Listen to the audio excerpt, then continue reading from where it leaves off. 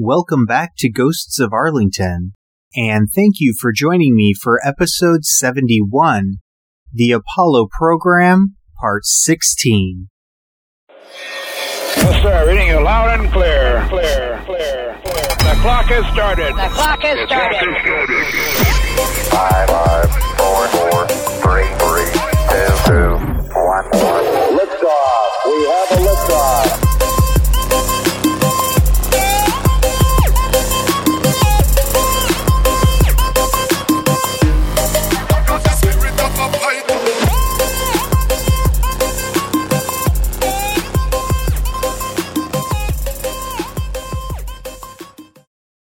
If you will recall, last week I finished by talking about how successful the Apollo 15 mission was, but the last thing I mentioned was that the careers of all three crew members came to an abrupt end shortly after returning to Earth.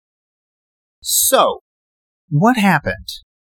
Astronauts Dave Scott, Al Worden, and Jim Irwin made a side deal before the mission that tarnished their reputations when it came to light.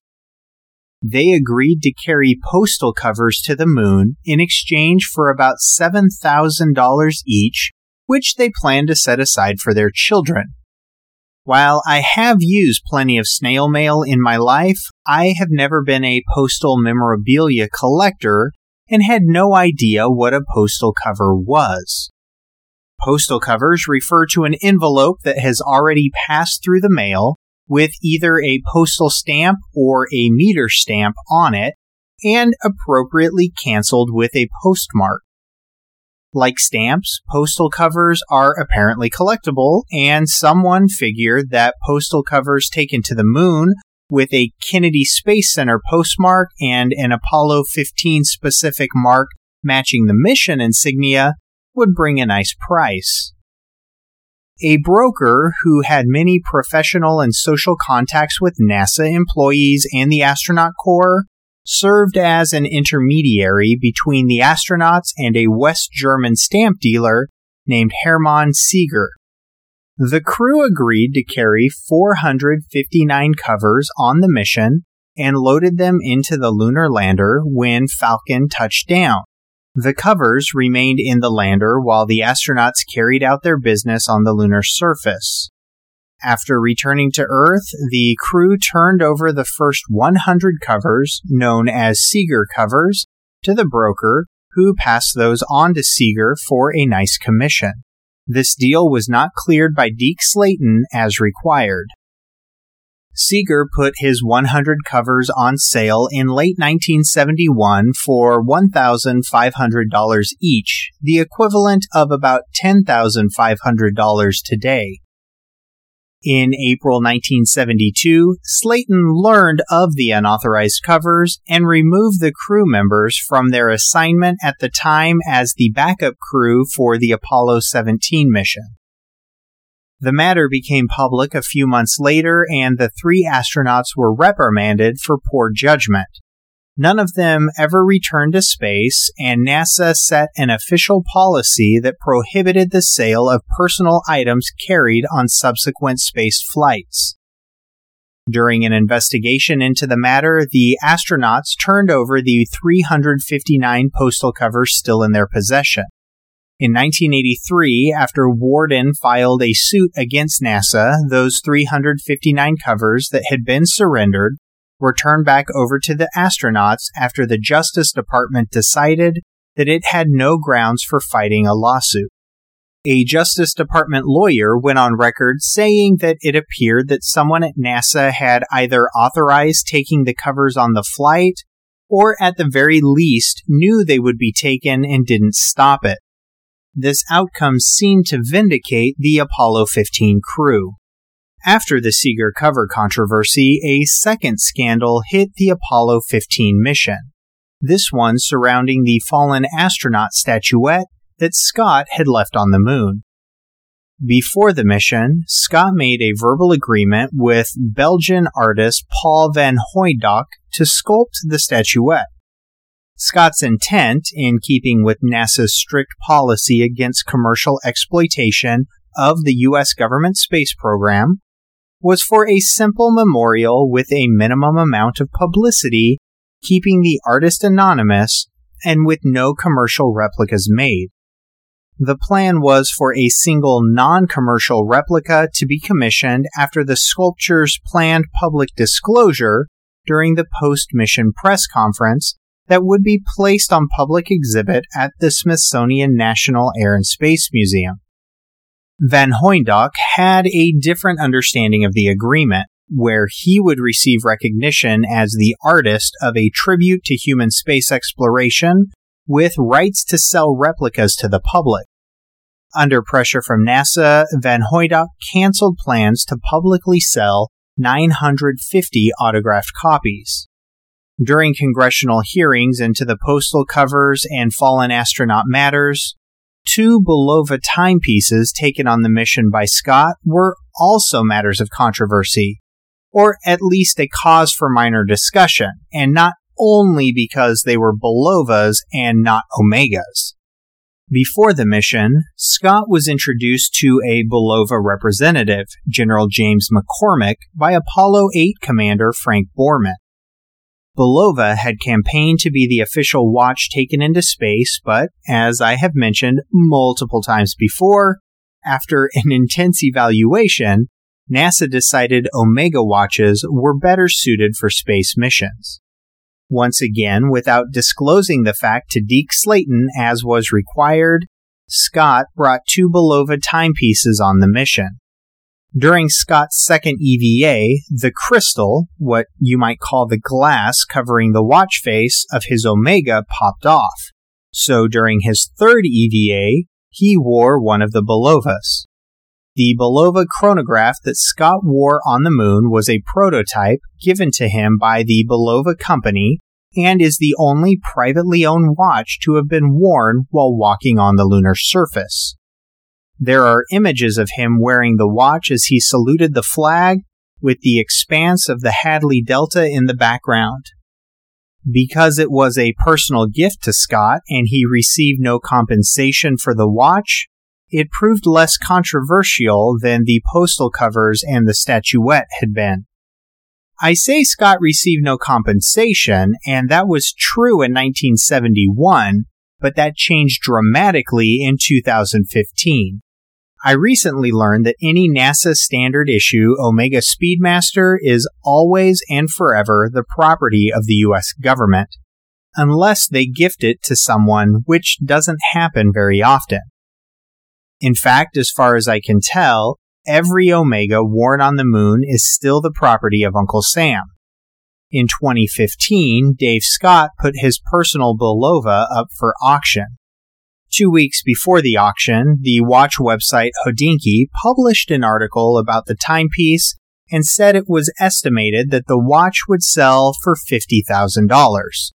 When the bidding came to an end, the watch sold for $1,625,000, making it one of the most expensive astronaut-owned artifacts sold at auction and the 134th most expensive watch sold at auction.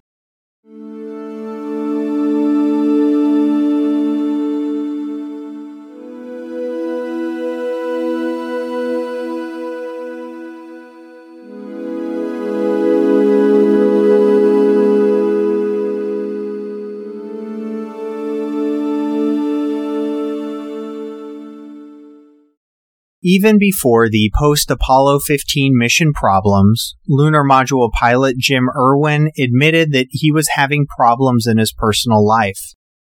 In 1952, the year after he graduated from the U.S. Naval Academy, and nearly 15 years before he was part of NASA's fifth group of astronauts, selected in 1966, he married, but the marriage only lasted 2 years. In his own words, he said it was an unhappy marriage made worse by his devotion to his new Air Force career and his borderline cruel treatment of his wife. In 1959, he married Mary Ellen Moore. They were together until Jim's death in 1991, though their first several years together were also rocky. Mary said that it was Jim's rediscovery of his faith during the Apollo 15 mission that saved their marriage and made their lives together much happier. But more on that in a minute. Irwin's astronaut career nearly ended 5 years before it even began. In 1961, a student pilot Irwin was training crashed the plane the two were flying in. They both survived, but Jim suffered compound fractures, amnesia, and nearly lost a leg. It was through the miraculous efforts of Air Force orthopedic surgeon John Forrest that not only was the leg not amputated, but Irwin regained full movement and control of the limb. During Apollo 15's time on the lunar surface, both Dave Scott and Jim Irwin experienced an intense final 23 hours where they got no sleep, conducted the final moonwalk, re-entered lunar orbit, and rendezvoused with the command module. It was during this high-stress time that flight surgeons back on Earth noticed some irregularities with Irwin's heart rhythm. It was so bad that the docs told Chris Kraft, "It's serious. If he were on Earth, I'd have him in the ICU being treated for a heart attack." However, the doc also noted that the command module was probably an even better place for Irwin to be. In truth, the doc said, he's in an ICU. He's getting 100% oxygen, he's being constantly monitored, and best of all, he's in 0G. Whatever strain his heart is under, well, we can't do better than 0G. By the time the crew splashed down, his rhythm was normal, but it was a sign of things to come. Irwin had been raised in a Christian home, but had personally stopped practicing at 10 years old. After the mission, he said that his experiences in space had made God more real to him than before and rekindled his faith. Quote, "I felt the power of God as I'd never felt it before." After retiring from the Air Force in 1972, he founded the High Flight Foundation, a Christian ministry that provides military families with spiritual counselors, post-traumatic stress counselors, marriage coaches, and financial advisors. He spent the next 20 years of his life as a goodwill ambassador for the Prince of Peace, stating that Jesus walking on the earth was more important than man walking on the moon. Beginning in 1973, Irwin led several expeditions to Mount Ararat in Turkey in search of remnants of Noah's Ark. In 1982, he was injured during one of these treks while descending the mountain and had to be evacuated the rest of the way on horseback. The following year, in 1983, he published a book of short essays titled More Than Earthlings, An Astronaut's Thoughts for Christ-Centered Living. Despite an active and healthy lifestyle, Irwin's heart continued to plague him in his post-NASA life, and he suffered 4 heart attacks. The first happened less than 2 years after Apollo 15, when he was 43 while playing handball. He underwent an emergency triple bypass. 2 months later, he suffered a second heart attack while skiing in Colorado. His third heart attack came in June 1986 at age 56 while he was out for a jog. He was found collapsed with no pulse before being resuscitated and rushed to a hospital. In August 1991, Irwin suffered another heart attack after a bike ride. This time, he was unable to be revived and died later that day. He was 61 years old. Of the 12 men who would ultimately walk on the moon as part of the Apollo program, Irwin was the first and youngest to die. He was survived by his wife Mary and their 5 children. He was inducted into the International Space Hall of Fame in 1983 and posthumously into the U.S. Astronaut Hall of Fame in 1997, well after the controversy surrounding the postal covers went away. The James Irwin Charter High School in Colorado Springs, Colorado, is named in his honor. Air Force Colonel James Benson Irwin was buried at Arlington National Cemetery in Section 3, Grave 2503.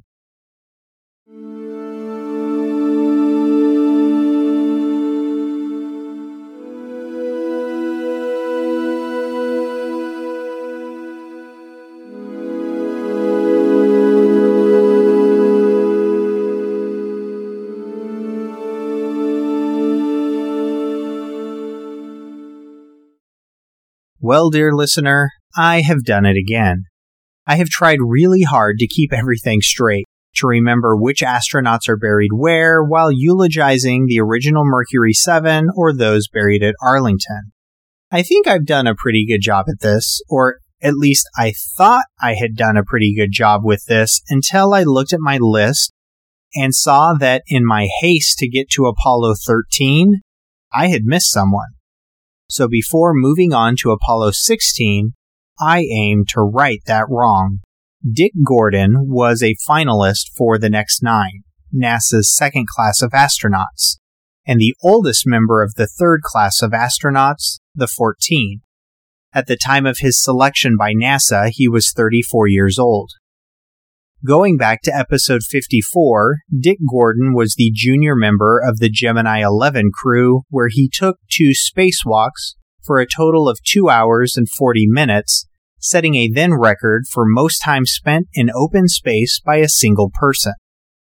Then, in episode 67, Gordon was the command module pilot for Apollo 12 and remained in lunar orbit while Pete Conrad and Al Bean became the third and fourth people to walk on the moon. After Apollo 12, Gordon stayed with NASA as the backup pilot for Apollo 15 and was supposed to walk on the moon as the commander of Apollo 18, but that was the last Apollo mission canceled due to budget cuts. In 1971, after Apollo 18 was axed, he became the chief of advanced programs and worked on designing the space shuttle, but retired from NASA and the Navy in January 1972, well before that program was ready to fly. After leaving NASA, Dick was the executive vice president for the New Orleans Saints in the National Football League from 1971 to 1976, before moving on to serve as an executive for several oil and science companies in Texas and California. Additionally, he served as chair of the Louisiana Heart Fund, chair of the March of Dimes, honorary chair for muscular dystrophy, and was on the board of directors for the Boy Scouts of America and Boys Club of Greater New Orleans. He was a fellow of the American Astronautical Society, an associate fellow of the Society of Experimental Test Pilots, and a member of both the Navy League and Phi Sigma Kappa. Gordon was inducted into the International Space Hall of Fame in 1982 with 9 of his Project Gemini colleagues and into the U.S. Astronaut Hall of Fame in 1993. Navy Captain Richard Francis Gordon Jr. died on November 6, 2017 in San Marcos, California at age 88 and was buried at Arlington National Cemetery in Section 18, Grave 30047, quite close to the Henderson Hall Parade Field for any Marines out there. Though he passed away 5 years ago, his personal website, dickgordon.com, is still up and running.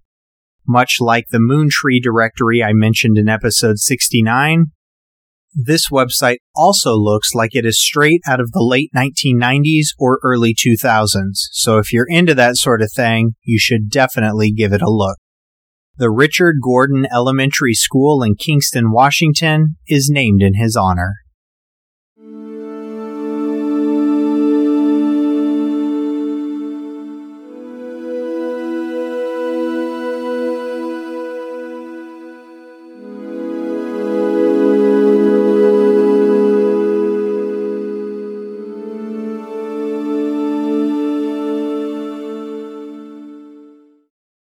Now that that is out of the way, let's move on to Apollo 16. This mission would be led by veteran astronaut John Young, making his 4th spaceflight. He would be joined by Command Module pilot Ken Mattingly and Lunar Module pilot Charlie Duke, both making their first flight. Though Ken Mattingly was making his first flight, this is not the first time that he has graced this podcast. You might remember Ken from episode 68. He was originally slated to fly on the Apollo 13 mission, but was exposed to rubella just a few days before liftoff and had to be replaced. He never did come down with the disease, but NASA couldn't risk him getting sick in space. The insignia for Apollo 16 is dominated by a bald eagle atop a red, white, and blue shield representing the people of the United States of America.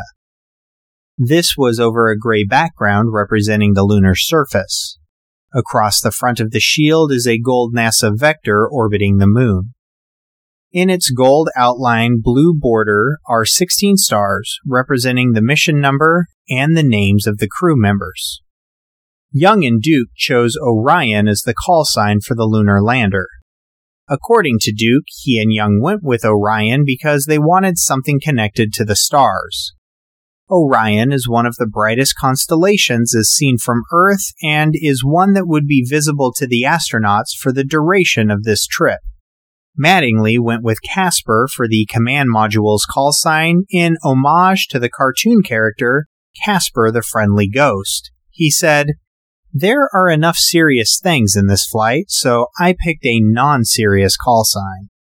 With only 2 more planned lunar missions, this and Apollo 17, there was no new hardware for astronauts to test out, but they presented opportunities for astronauts to clear up some uncertainties in understanding the moon. Specifically, scientists were hoping to shed more light on the moon's early history. In April and May 1971, the ad hoc Apollo Site Evaluation Committee met and decided where these final 2 missions would land. Apollo 16 was assigned a landing zone in the Descartes Highlands near the eponymous Descartes crater. It was believed that volcanic material would be abundant in the area, and it would be older than the lava that had formed Apollo 15's Mare Imbrium. Both hypotheses ultimately proved incorrect. Apollo 16 launched from Florida's Kennedy Space Center 6 minutes before 1 p.m. on April 16, 1972. After 2 orbits of Earth, the crew left orbit and was on its way to the moon. 4 days after launch, the spacecraft entered lunar orbit, and on day 5, Orion separated from Casper as Young and Duke began their way to the lunar surface. After landing, the crew prepped for the next day's surface activity and to bed down for the night. The mission's first moonwalk began the next day, April 21, 1972, with Commander John Young having his chance to speak some first words, and he became the 9th person to walk on the lunar surface. The surviving audio of this moment is really rough, so you'll have to settle for hearing me repeat his words. Quote, "There you are, mysterious and unknown Descartes Highland Plains. Apollo 16 is going to change your image." He was quickly joined by Charlie Duke, who, at age 36, is still the youngest person to walk on the moon as of this recording. The pair unloaded their rover, set up a few experiments, saluted the flag, and went for a drive. Their first stop was the Plum Crater. It was there that Duke, at the request of scientists back on Earth watching the EVA through a camera mounted on the rover, retrieved what would be the largest rock returned by any Apollo mission, a breccia nicknamed Big Muley after the mission's principal geologist William Muehlberger. The next stop that day was a small crater called Buster. It was at this point that scientists began to realize that the area hadn't been formed by ancient volcanic activity as they had hoped. It was at Buster Crater that Young showed the world what the lunar rover could do. He put the pedal to the metal, rushing over the lunar surface and throwing up moon dust in his wake in a ride dubbed the Grand Prix. If you are wondering, flooring it got the rover up to a blistering speed of 8 miles per hour, or 13 kilometers per hour if you prefer. That might not sound like much, but the 16mm video that Duke shot makes it look much more impressive. I'll post some video of the drive on the website. This first spacewalk lasted just over 7 hours. The next day's surface activity was centered around driving to Stone Mountain and climbing its 20-degree slope to 5 craters so creatively dubbed Cinco Craters. This rise in elevation put them 500 feet, about 150 meters, above the lunar lander and the valley floor. This was the highest point any astronauts were above their lunar lander during the Apollo program. After stopping at a few more craters, Young and Duke set up lunar experiment equipment and called it a day after spending 7 hours, 23 minutes, and 26 seconds outside, the longest EVA of the Apollo era. The third and final day on the surface saw the astronauts heading to North Ray Crater, the largest crater any Apollo expedition had visited. It was 3,280 feet wide and 750 feet deep, or 1 kilometer by 230 meters. While there, they visited a boulder taller than a 4-story building that they dubbed House Rock, which had numerous bullet hole-like marks in it where it had been struck by micrometeorites. Near House Rock is a smaller boulder which is almost certainly a fragment from House Rock. I only bring that up to say that while the smaller boulder's official designation is South Boulder, it is unofficially known as Outhouse Rock. After leaving the North Ray Crater, the Speed Demons set a lunar land speed record. While traveling downhill, they hit 10.6 miles or 17.1 kilometers per hour in the rover. Go Speed Racer, go! Before wrapping up this moonwalk, Duke placed a photo of his family and an Air Force commemorative medallion on the lunar surface, and this EVA ended 5 hours and 40 minutes after it began. Instead of sleeping after this surface activity, Young and Duke prepared Orion to lift off, and they rejoined Mattingly and Casper in lunar orbit. During the return flight, Command Module pilot Ken Mattingly performed the second Deep Space EVA. This time, he not only retrieved film cassettes, but he also set up a biological experiment to evaluate the response of microbes to the space environment. 11 days after liftoff, Apollo 16 splashed down in the Pacific Ocean near Christmas Island, part of the Republic of Kiribati, where it was recovered by the aircraft carrier USS Ticonderoga. As both Apollo 15 and Apollo 16 were J missions, their objectives were fairly similar, but the crews greatly differed in how they achieved those objectives. While Apollo 15 Scott and Irwin were very businesslike during their EVAs, many saw Young and Duke as more of a comedy duo. The infectious enthusiasm of rookie Charlie Duke had an effect on the usually taciturn veteran John Young that made the pair unusually entertaining to listen to. Their banter during moonwalks included jokes, impersonations, and a lot of jumping around in low gravity. My favorite photo of this mission is one taken of Young, who is jumping while saluting the flag.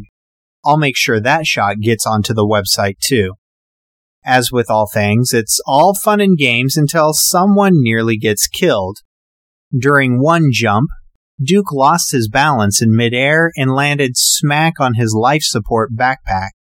Fortunately, it wasn't damaged, but it could have been really tragic if it had been.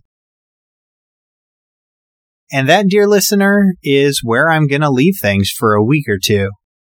This Sunday is Christmas, and there is a lot going on in the Ghosts of Arlington household. I may drop one episode after Christmas, before New Year's, but then again, I might not. Like I said, life is busy right now. If this is my last episode of the year, rest assured that come Monday, January 2nd, we will lift off once again, this time with Apollo 17, the last of the Apollo missions. In the meantime, if you need more Ghosts of Arlington content in your life, there are pictures related to every episode on the website, www.ghostsofarlingtonpodcast.com. And if you're wondering what to get this humble podcast host for Christmas, well, you can leave the podcast a 5-star rating and review at Apple Podcast or wherever you listen. And the reason I specifically ask for Apple Podcasts is because that is where the reviews really help others find the show. If you really want to make my day, refer the show to a friend. And remember, fear not death, for the sooner we die, the longer we shall be immortal.